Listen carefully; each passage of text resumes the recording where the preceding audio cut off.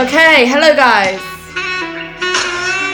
We've got some vibes on this morning, but that can't be kept on. That cannot be kept on. That is too loud. How are we all doing? So I'm doing another podcast this morning. Honestly, if you ask me, that calls for another round of applause. All right. We've got it. Guys, thanks. Stop. Okay. So today I want to talk about lifting your mood, lifting your spirits, and getting yourself into a really good vibration, because yesterday I literally had the finest example of that.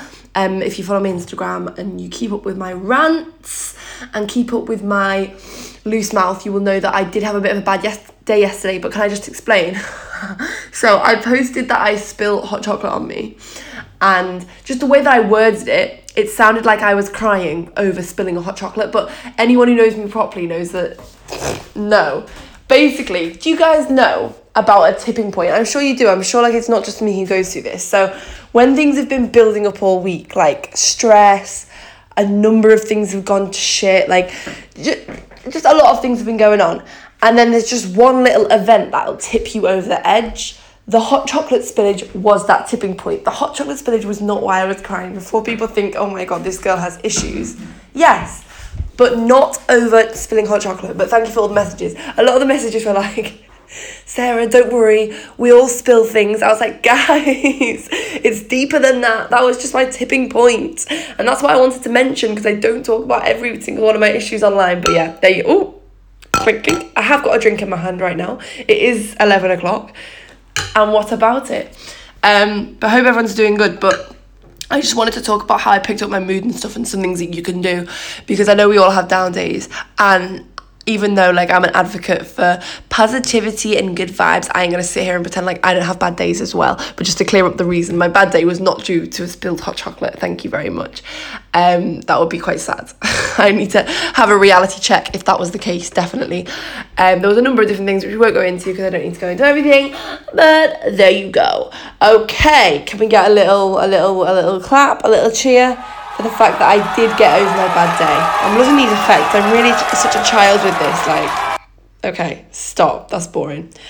Okay. I think one of the most important points for getting over things is realising your problem in the first place. So you have to identify what's causing you stress and what's causing you upset before you move forward. So think about it now. What's in your life right now is causing you stress and upset? Oh, he's not texting you back. Okay, that's fine. We all have these moments. So if that's your reason, I'm just giving a wild example, but I'm definitely sure that one of you has this issue right now. You're upset because some dusty male isn't texting you back. So, or ghosting you. I don't know the situation, but let's just imagine that's your situation right now. So he's not texting you back. He's ghosting. So you write down the problem. That is your problem. That's what's causing you upset, right? So then you can look at, so what I would do then, I would first forget about the problem and write a little list. This is genuinely something that I have done in the past to get over my stressed out state, and it has worked. So I would recommend it. So identify your problem. You can write down your problem if you want. Then just put it to the side. Then write a list of things that are going well or things that you like right now, because I promise there is some things, even if you think, oh my God, nothing is going well. Are you breathing?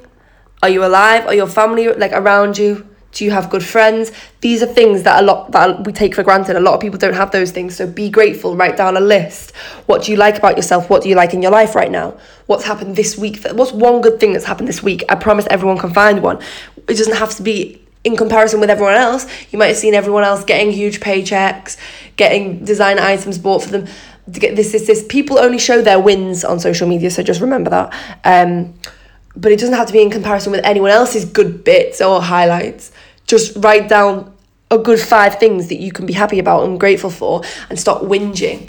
I literally last week I had a bad week where nothing went right. I thought nothing went right, but when I sat down and I made a list, there was a good 10 things that I could literally thank God for in that moment. So there's always something. Don't mope about. Then what I want you to do is, when you've done the grateful list, you'll automatically feel your vibration raise a little bit. So that's almost our job done, because when you just sit and focus on some good things, you will notice your vibration raising, and it's a good feeling, and you can tell when it raises. And even though it's kind of a subconscious feeling, it makes all the difference. So then we want to go back to the problem, because even though that has taken our mind off the problem is still there, right? And we have then the danger of us lapsing back into, when we're out of the happy vibration, because let's be honest, these high vibrations do not last for a while. We're human. We need to keep them going. It's the maintenance. So unless we deal with the problem, there is the danger of us seeping back into a state of upset due to that problem, right? So the problem at hand is that some smelly man isn't replying to your messages, ghosting you. I don't know. That's the example we were going to use. So then I want you to write down a list of things why this isn't actually a problem. Now, this is my little technique, you see. A lot of people I feel like this is a new technique, right? Not a lot of people do this. No, Sarah, I'm copywriting it right now. So for example, you could write, this boy cannot even make me come. No, I wish I was joking. I'm not joking. Write down a list of things why this is not actually a problem, okay?